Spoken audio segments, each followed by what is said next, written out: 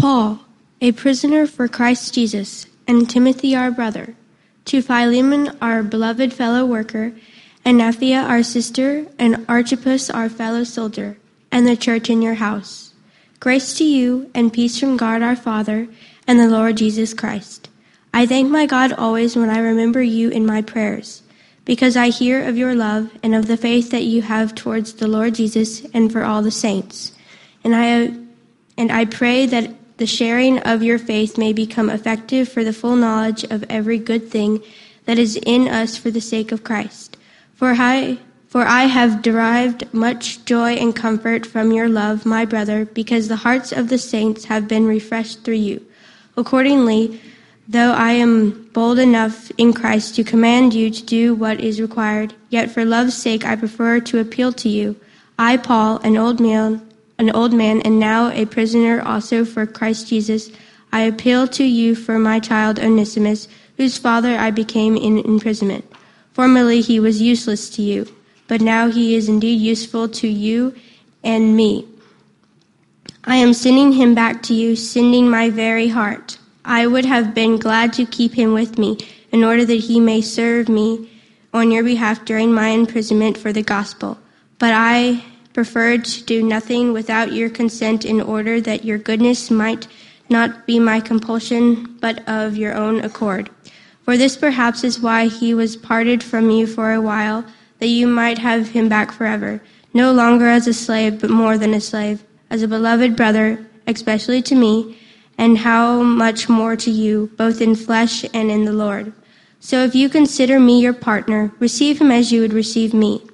If he has wronged you at all, or owes you anything, charge that to my account. I, Paul, write this with my own hand. I will repay it, to say nothing of your owing me even your own self. Yes, brother, I want some benefit from you in the Lord. Refresh my heart in Christ.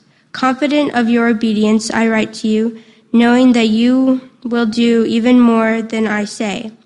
At the same time, prepare a guest room for me, for I am hoping that through your prayers I will be graciously given to you. My fellow prisoner in Christ Jesus sends greetings to you, and so do Mark, Aristarchus, Demas, and Luke, my fellow workers. The grace of the Lord Jesus Christ be with your spirit. Tychicus will tell you all about my activities. He is a beloved brother and faithful minister and fellow servant in the Lord. I have sent him to you for this very purpose, that you may know how we are, and that he may encourage your hearts. And with him, Onesimus, our faithful and beloved brother, who is one of you, they will tell you of everything that has taken place here. The word of the Lord. Yes, thanks be to God. Thank you very much. All right, so this is our fourth week on the book of Philemon, and if you were a careful listener, you'll notice there were 3 extra verses added this week. But we have been going through the book of Philemon this month before Easter because we have been wanting to explore the critical theme of the gospel, which is reconciliation.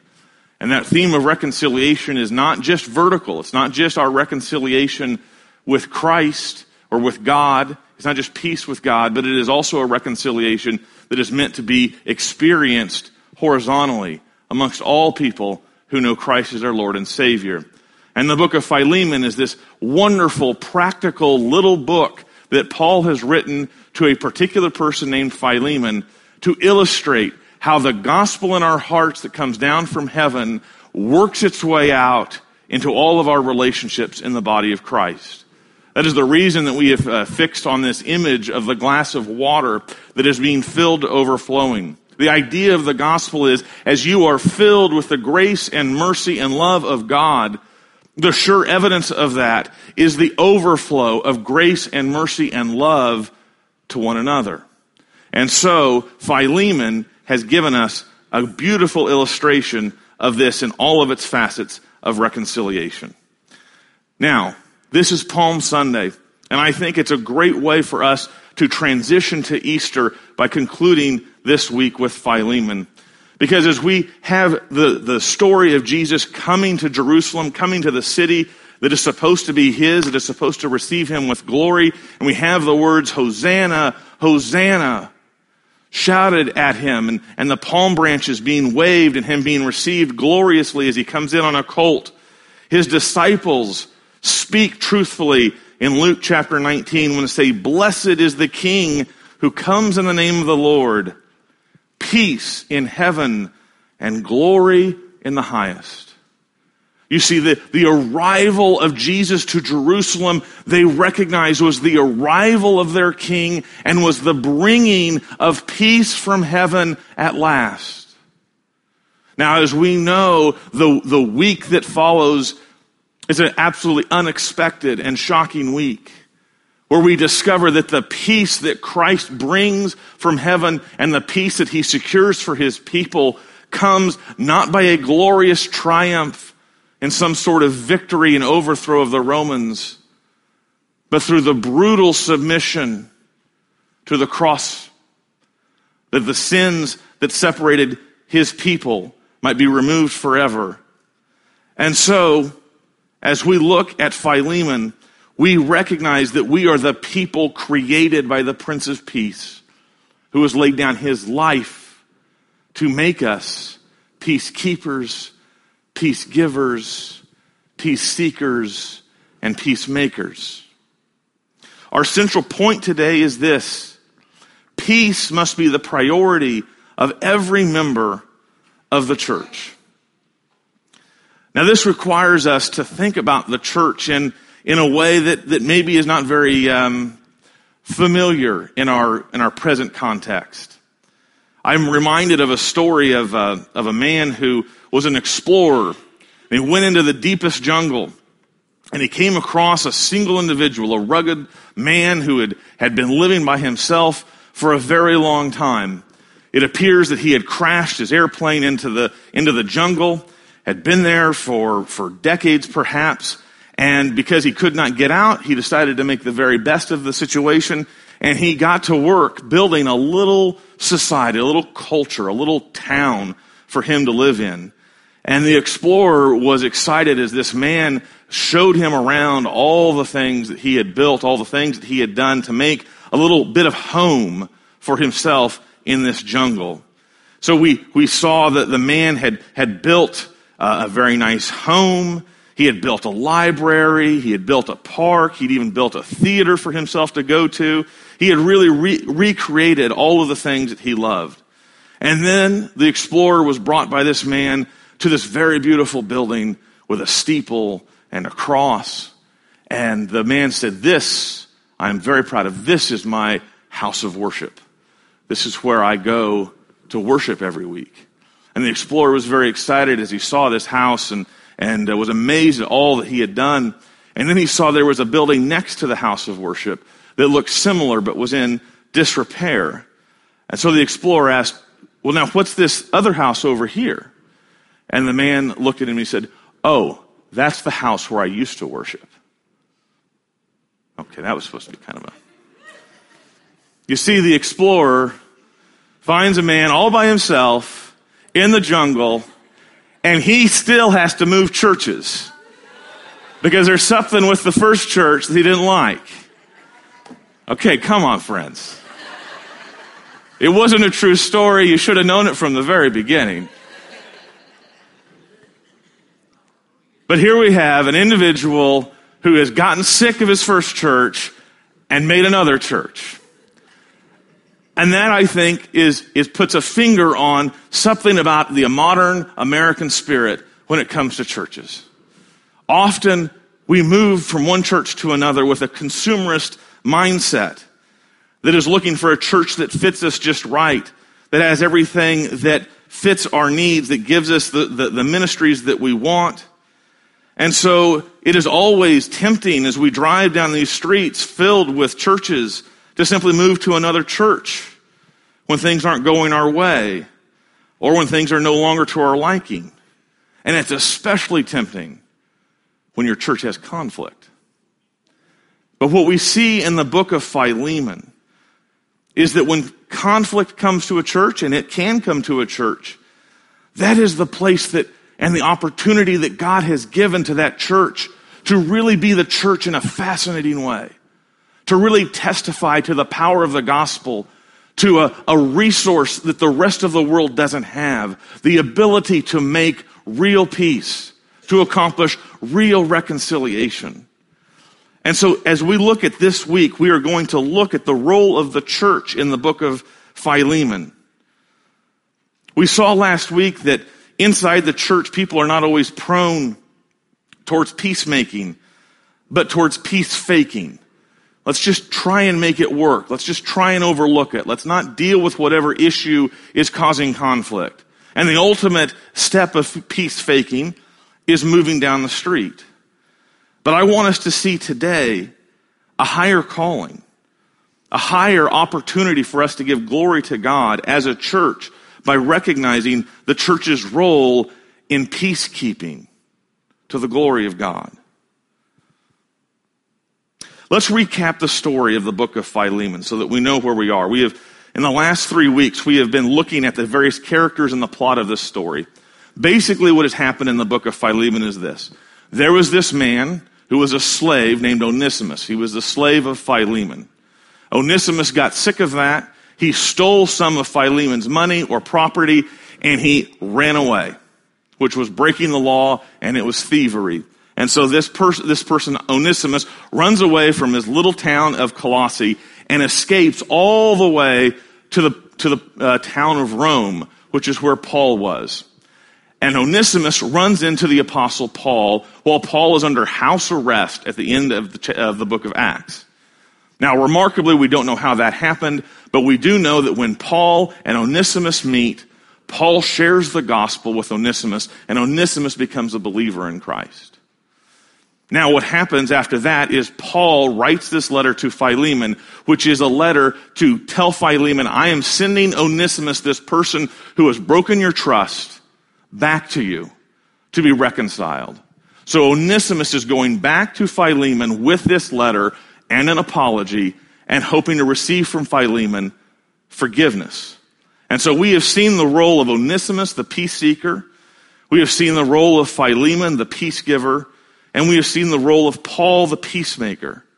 But there is a fourth character in this story that we cannot overlook. Look carefully at verse 2. And the church in your house. Verse 2 says, to Philemon and to the church in your house. This letter isn't just addressed to Philemon, but it is addressed to the whole church. Thus, today we need to examine the role of the church as those who protect and keep the peace in the body of Christ. In some sense, this message, if all the others didn't apply to you, and I would be surprised if they didn't, but if they didn't, this one is about you. This one is about us. Paul is going to show us 3 reasons peace must be a priority of every member of the church. And so as we look at these reasons, let us reflect upon our own contribution to living forgiveness and keeping peace in the church. And before I get any further, I guess you did not have your little insert in your bulletin today. There are inserts printed and on the back table. If this is something that you would like to use to follow along in the sermon, they are on that back table if you would like one. We've changed that this week, and I forgot to announce it. All right, but now let us look at this text in detail and look at the 3 reasons why peace must be the priority of every member of the church. The very first reason that we see in the book of Philemon is this. Peace is the church's charter. Peace is the church's charter. Look at verse 3. Grace to you and peace from God our Father and the Lord Jesus Christ. Paul is writing these words to the whole church. Now, up where I come from in Kansas City, we kind of smirk at this, but you have the right word in the South to translate this sentence, but unfortunately most Bible translators come from the North. What you should have here is grace to y'all and peace. Because the word you written here is the plural you. It is all of you. All right? So this verse in the Bible is not just written to Philemon. It is written to every single person in this congregation. And Paul wants them to know, grace to you and peace from God, our Father, and the Lord Jesus Christ. What we need to recognize as we explore this first point, that peace is the church's charter, is that biblical peace rests on biblical grace. We experience true peace when we have experienced true grace. And the reason that we have peace is because we have been reconciled to God by grace in Christ. How has that happened? Well, if we go back to some of the stuff that we talked about last week, we saw that the Apostle Paul, functioning as the peacemaker, was taking all of his steps about how to bring Onesimus and Philemon, two people who are in very different places culturally. One is at the very bottom of the social ladder. One is at the very top of the social ladder. One is completely guilty in the eyes of the law, and one is completely righteous in the eyes of the law. We saw that what Paul did to bring these people together was quite fascinating. We see it in verses 16 through 18, which I'm going to go ahead and read for us again. Paul says that you might have him, Onesimus, back forever, no longer as a bondservant, but more than a bondservant, as a beloved brother. So if you consider me your partner, receive him as you would receive me. If he has wronged you at all or owes you anything, charge that to my account. Paul does three fascinating things to bring peace between Onesimus and Philemon. The first is, he calls Philemon not to receive Onesimus by law, but by grace. Do not receive him as a bondservant, receive him as a brother. And how is that going to be accomplished? Paul says he wants two things to happen. I want you to receive Onesimus as if you are receiving me. You see, Paul and Philemon are best friends. They're close friends. They both belong on that higher end of the social spectrum. They both have authority. They both have honor. They both have respect. They live at the top of that social ladder. And so Paul is saying, I want you, when Onesimus comes to you, to see him and receive him with the same friendship and relationship that you and I have. I want you to receive him as a friend, as if you're receiving me. And then also, when Onesimus comes in front of you, if Onesimus owes you any money, is a way of saying, I know that he has stolen from you. I know he has taken precious things from you. If he has done any of that, here's what I want you to do. Take all of his penalty, all of his charges, and put that on my account. I will repay it. So what Paul is seeking to do is give Onesimus the perfect relationship between him and Philemon to Onesimus, and taking away all of the penalty, all of the punishment, all of the financial hardship that Onesimus has, and putting that on Paul. So he is taking the debt of Onesimus and putting it on himself, and putting the good relationship of Paul and putting that on Onesimus. That's a brilliant idea. That's an amazing solution for peacemaking. Do you know where Paul got this idea? Where Paul came up with the idea of taking someone's debt and paying for it himself, and at the same time giving all of the righteousness, all of the perfect relationship to accomplish reconciliation. Paul is doing what Christ has done for us in the gospel.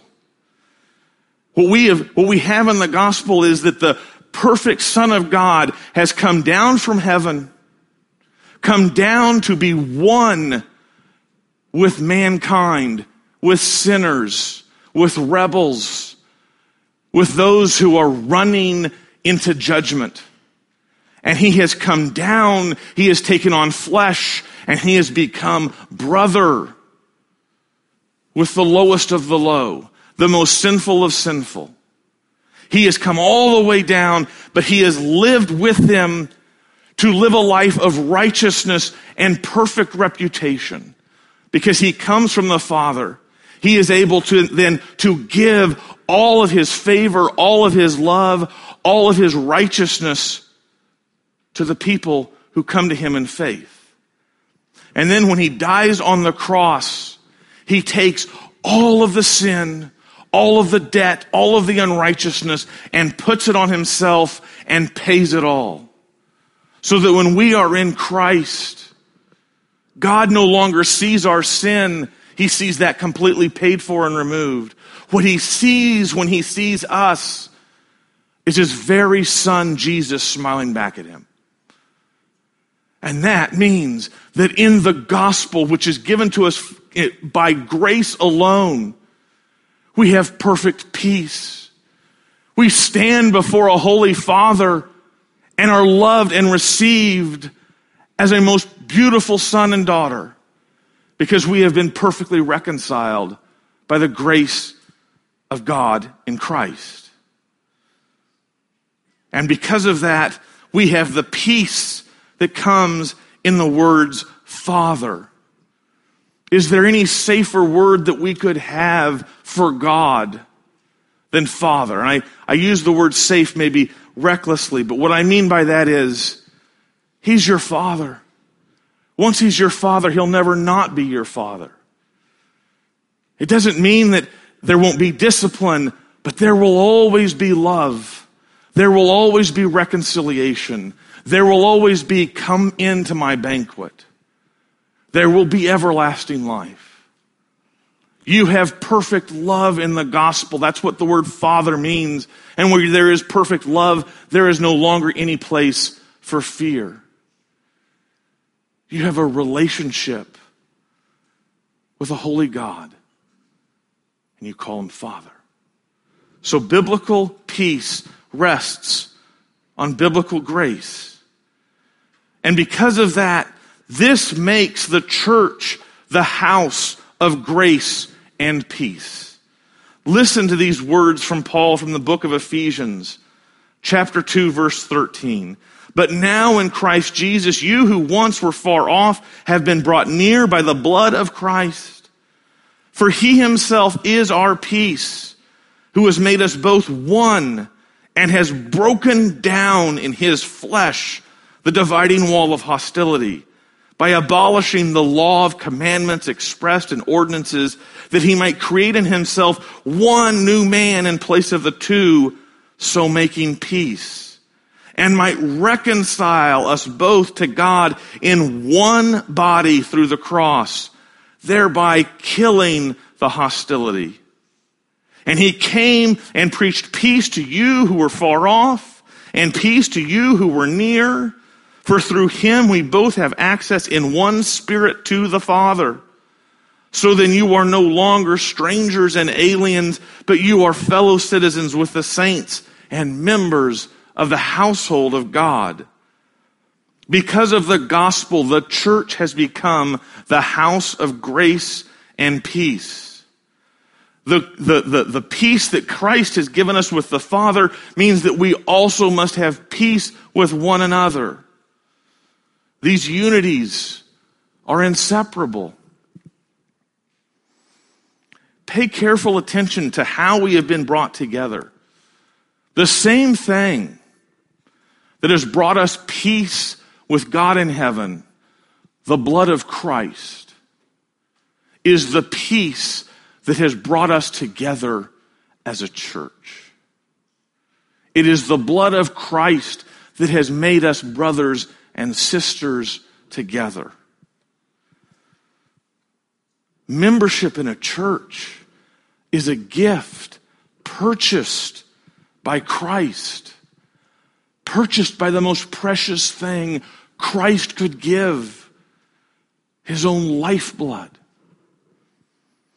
Cherishing the church and protecting its peace must be our priority. And so if we understand this, if we grasp this, we cannot be consumers of churches. Separation from a church is a weighty matter, because it is essentially saying that the difference that I now have with this church is greater than what Christ has given to make it one.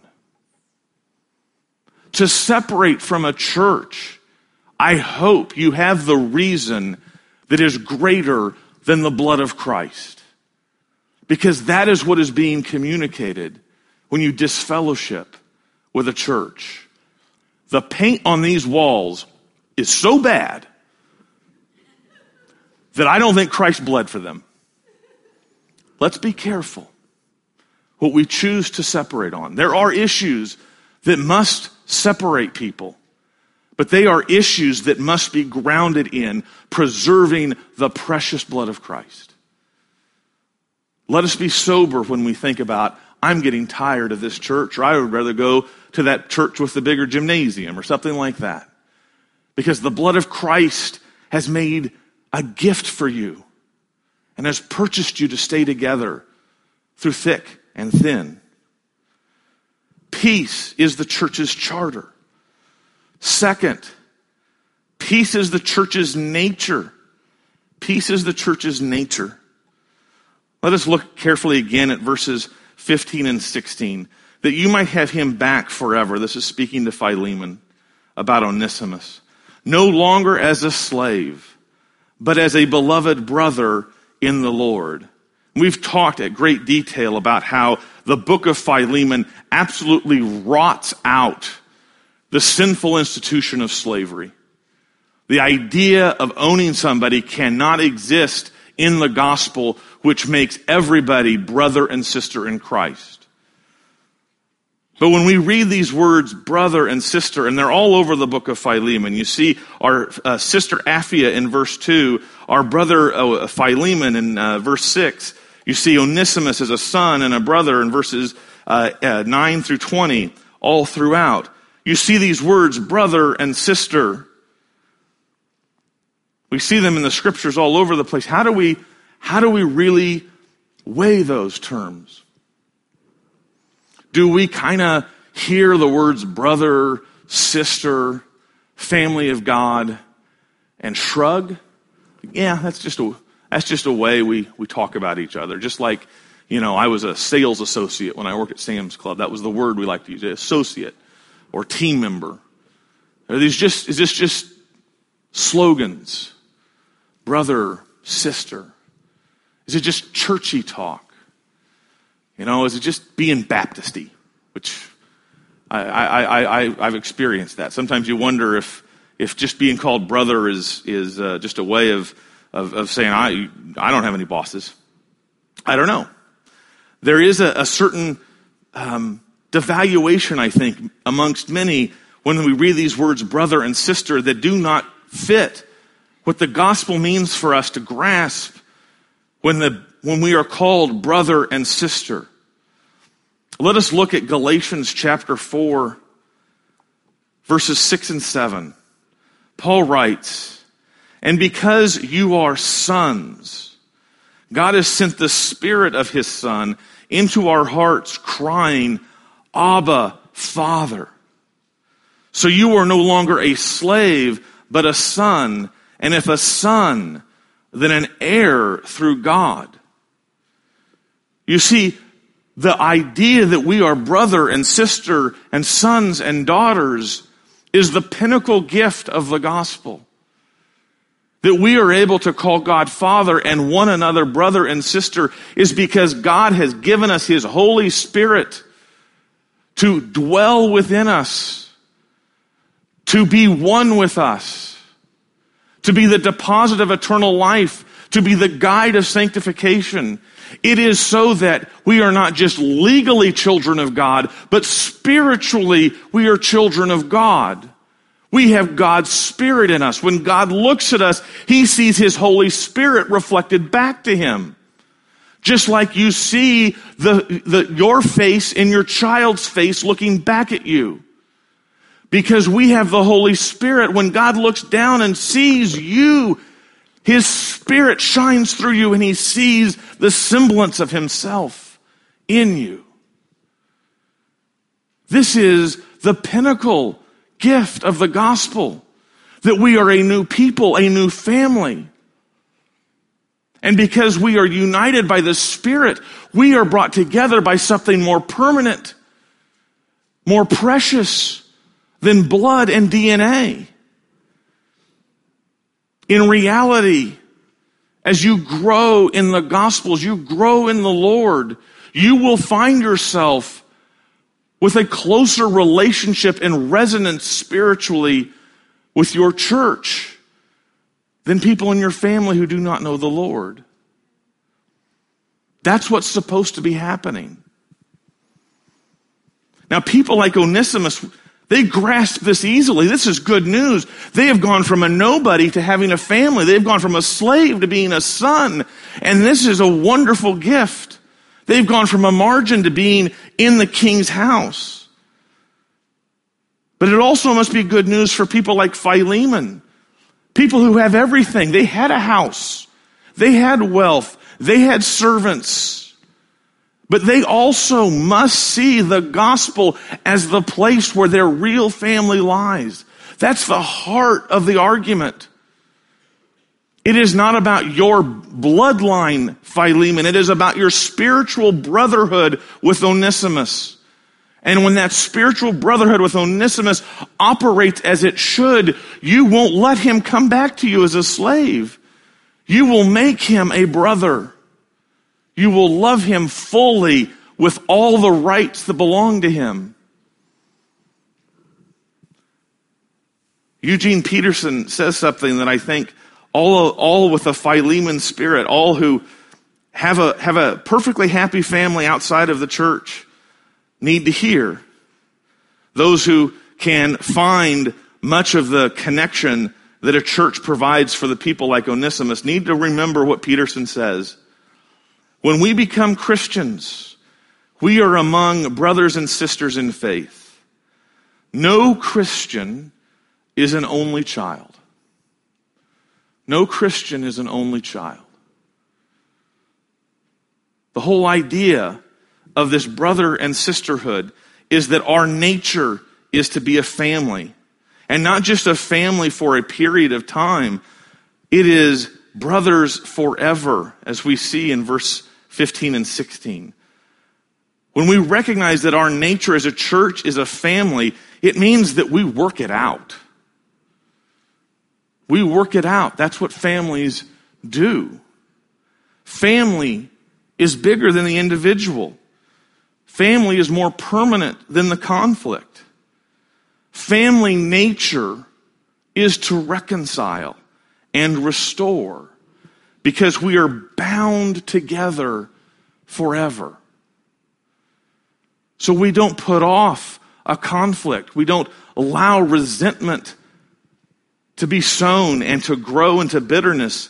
We work towards reconciliation.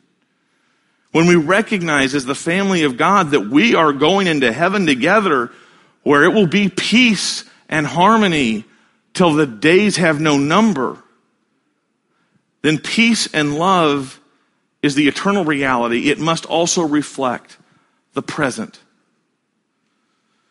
Are you going to be mad at your brother forever? Are you going to hold the grudge forever? Then work it out. Work it out now. Because living in peace is far better than living in conflict. Work for peace. As Paul says in Ephesians chapter 4, verse 3, our nature is eager to maintain the unity of the Spirit in the bond of peace. The unity of the Spirit. Let the Spirit joyously reside in us by working out the conflict, by making peace, by saying I'm sorry, by saying I forgive you, by saying let's work through this. If you're not going to be angry forever, then work for peace today. Peace is the church's nature. Third, peace is the church's pursuit. Peace is the church's pursuit. Now again, we need to go back to verse 2 and look at it very carefully. We're used to reading the book of Philemon as a letter written to Philemon. And for the most part, it is. It's Paul writing to Philemon. But it's not a private letter. Verse 2 says this: to Philemon, our beloved fellow worker, and Apphia, our sister, and Archippus, our fellow soldier, and the church in your house. It's important to understand as we read the book of Philemon that what happened historically is that Onesimus was given this letter by the Apostle Paul and sent back home to Philemon's house and brought this letter into their church, into their worship service. He was with a man named Tychicus, who we'll meet in just a minute. But in the middle of the worship service, at some point, I don't know where it was, I don't have their bulletin, but there would have been this statement from Tychicus: Brother Philemon, we have a letter from the Apostle Paul that is written to you. We are now going to read it. And so Philemon would stand up in the middle of this church that's meeting in his own house amongst all of these brothers and sisters in Christ. And all of the brothers and sisters in Christ would be there to hear this letter read aloud. It was a public reading of this letter that was speaking very personally to Philemon to do something that was very challenging. Forgive somebody who doesn't deserve forgiveness. Give somebody freedom who doesn't deserve freedom. Respond with love with somebody that he has become angry at. And yet, the whole church is here to watch Philemon receive this letter from Paul. Can you imagine that dynamic? That's a very different way of understanding it. Why? What's the reason for this? Why does Paul make the whole church sit in as an audience of this letter? Why isn't it not just a personal, private correspondence? I think the only thing we can come to is Paul expects the church to provide accountability. He wants the eyes and the ears of the church to be fully aware of this conflict and Paul's request to Philemon, so that as the days and weeks ahead transpire, the church is able to provide accountability on this conflict between Onesimus and Philemon. This is an example of the church being positioned to serve the peace by their solidarity. And it reminds us that the pursuit of peace in a church is a shared responsibility. The pursuit of peace belongs to the whole church. Do we like the idea of a church having a role in our conflicts? I mean, most of us, if the church were to say, you need to stop what you're doing, we'd say, mind your own business. Man, that's kind of our default. But as we go back to the biblical picture, we see that the whole church plays a role in helping bring peace to these conflicts. Behind all of this is Jesus' instructions in Matthew chapter 18, which we read in verse 15. If your brother sins against you, go and tell him his fault between you and him alone. If he listens to you, you have gained your brother. But if he does not listen, take one or two others along with you, that your charge may be established by the evidence of 2 or 3 witnesses. If he refuses to listen to them, tell it to the church. And if he refuses to listen even to the church, let him be to you as a Gentile and a tax collector. One of the duties of the church given by Christ himself is to protect peace by calling people to repentance. Repentance that has become willful. The words for this is church discipline. The church around Philemon is serving this function. That is the reason that Paul includes them in this letter, so that they would provide the encouragement and the pressure to bring Philemon and Onesimus to reconciliation. Not to allow them to harden their hearts, but to put pressure on them to repent and reconcile. And so we need to recognize that as church discipline is part of this letter, and this whole letter has been shaped by that phrase, on the basis of love, as we talked about a couple of weeks ago, we need to recognize that Paul is advising church discipline on the basis of love. Now, many of us maybe have a hard time seeing the words church discipline and love together.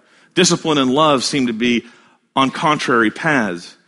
But I think it is helpful to remember that church discipline is about calling someone to repentance, which is the most loving thing you can do if you truly believe that unforgiveness and unrepentance is a path of pain and destruction and separation and hurt and conflict. Then to call it to stop is the most loving, benevolent thing you can do. Jonathan Leeman, in a book on church discipline, reminds us that church discipline is loving because it shows 4 acts of love. 1, it shows love for the individual, that he or she might be warned and brought to repentance. 2, it shows love for the church, that weaker sheep might be protected. 3, it shows love for the watching world, that it might see Christ's transforming power. And 4, it shows love for Christ, that churches might uphold his holy name and obey him. So the words church discipline, I hope that they become words that we recognize as a loving act whenever they are necessary. And so the reason that the church is involved here, I believe, is to prepare for the case, if it happens to go there, of church discipline. Now finally, peace is the church's pursuit. We see that means that there is shared responsibility, but there is also another part that the church has to play in the pursuit of peace. Peace requires the church's full acceptance of the resolution. And so we saw these last couple verses from Colossians read, which is the only other place that we hear the story of Onesimus. But in Colossians 4, verse 7, we hear Tychicus, who is the letter carrier, will tell you all about my activities. He is a beloved brother and faithful minister and fellow servant in the Lord. I have sent him to you for this very purpose, that you may know how we are and that he may encourage your hearts. And with him, Onesimus, our faithful and beloved brother, who is one of you. They will tell you of everything that has taken place here. This is not the last word. The book of Philemon is not the last word on Onesimus. Likely the letter of Colossians and the letter of Philemon were sent in the same envelope. They're going to the same place. And so, in this letter to Colossians, which is given to the whole church, Paul gives an instruction to the church about Onesimus that goes beyond what he says to Philemon. He says to them, Onesimus, our faithful and beloved brother, who is one of you. The word faithful could be also translated trusty, trustworthy, which is probably not accidental, because if his reputation was that he was a thief, Paul is saying, don't let that be the reputation any longer. The word from Paul here is to the church to accept the peace that is made between Onesimus and Philemon to be between Onesimus and the whole church. Okay? That's important. Because the peace can be derailed when the church questions the peace. Perhaps in Onesimus' story, there are collateral hurts, collateral wounds. Perhaps Onesimus' thievery and his abandonment hurt more people than just Philemon. Perhaps Onesimus' acts are not completely described in this letter. Perhaps there is more skullduggery about Onesimus than we know in the book of Philemon. And there may be people in the church of Colossae that says, I need to hear about this, I need to hear about this, I need to hear about this. I have an issue with Onesimus too. And so until I get reconciliation, there is no peace. We need to recognize the danger that comes from that. The grumbling of asking if everything was taken care of, or if there was a better apology that could have been made, or if more that could have been done. If that grumbling spirit takes the place of seeking to keep the peace, then that wound can't heal. That wound can't heal. And it will continue to fester and be kept alive.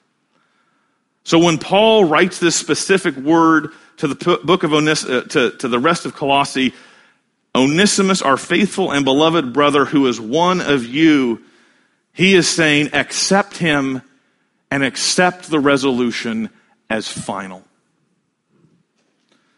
Accept this peace. Welcome Onesimus as brother, as one of you. And in this, we find Romans 12:18, where Paul says, if possible, so far as it depends on you, live peaceably with all. Not every conflict gets completely fixed in the most beautiful way. But at some point we need to say, so far as it depends on me, I'm going to live at peace. I'm dropping it. And we're going to get back together and get on the way. So peace is the church's pursuit. As I finish this sermon, I just want to ask two things. One is of the whole congregation, but before we get there, let me ask you directly, do you have peace with God? Do you know Jesus Christ as your Lord and Savior?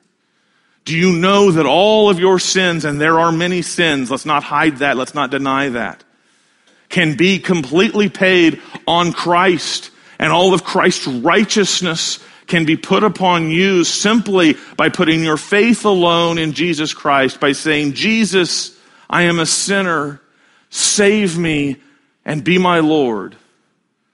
And you can be at peace with God. If that is not true with you, I pray, do that today. And the second, as we seek to be the church in Philemon's day today, I am encouraging for us to take a pledge of peace towards one another.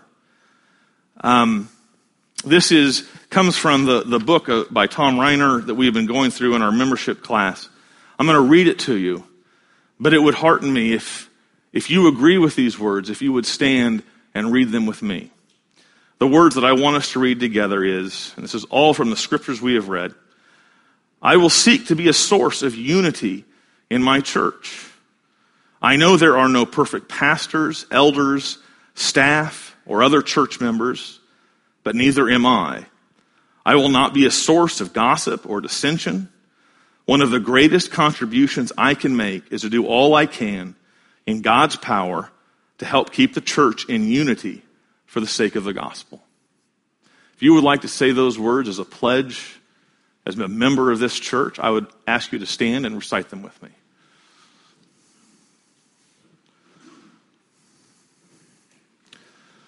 All right. Repeat with me.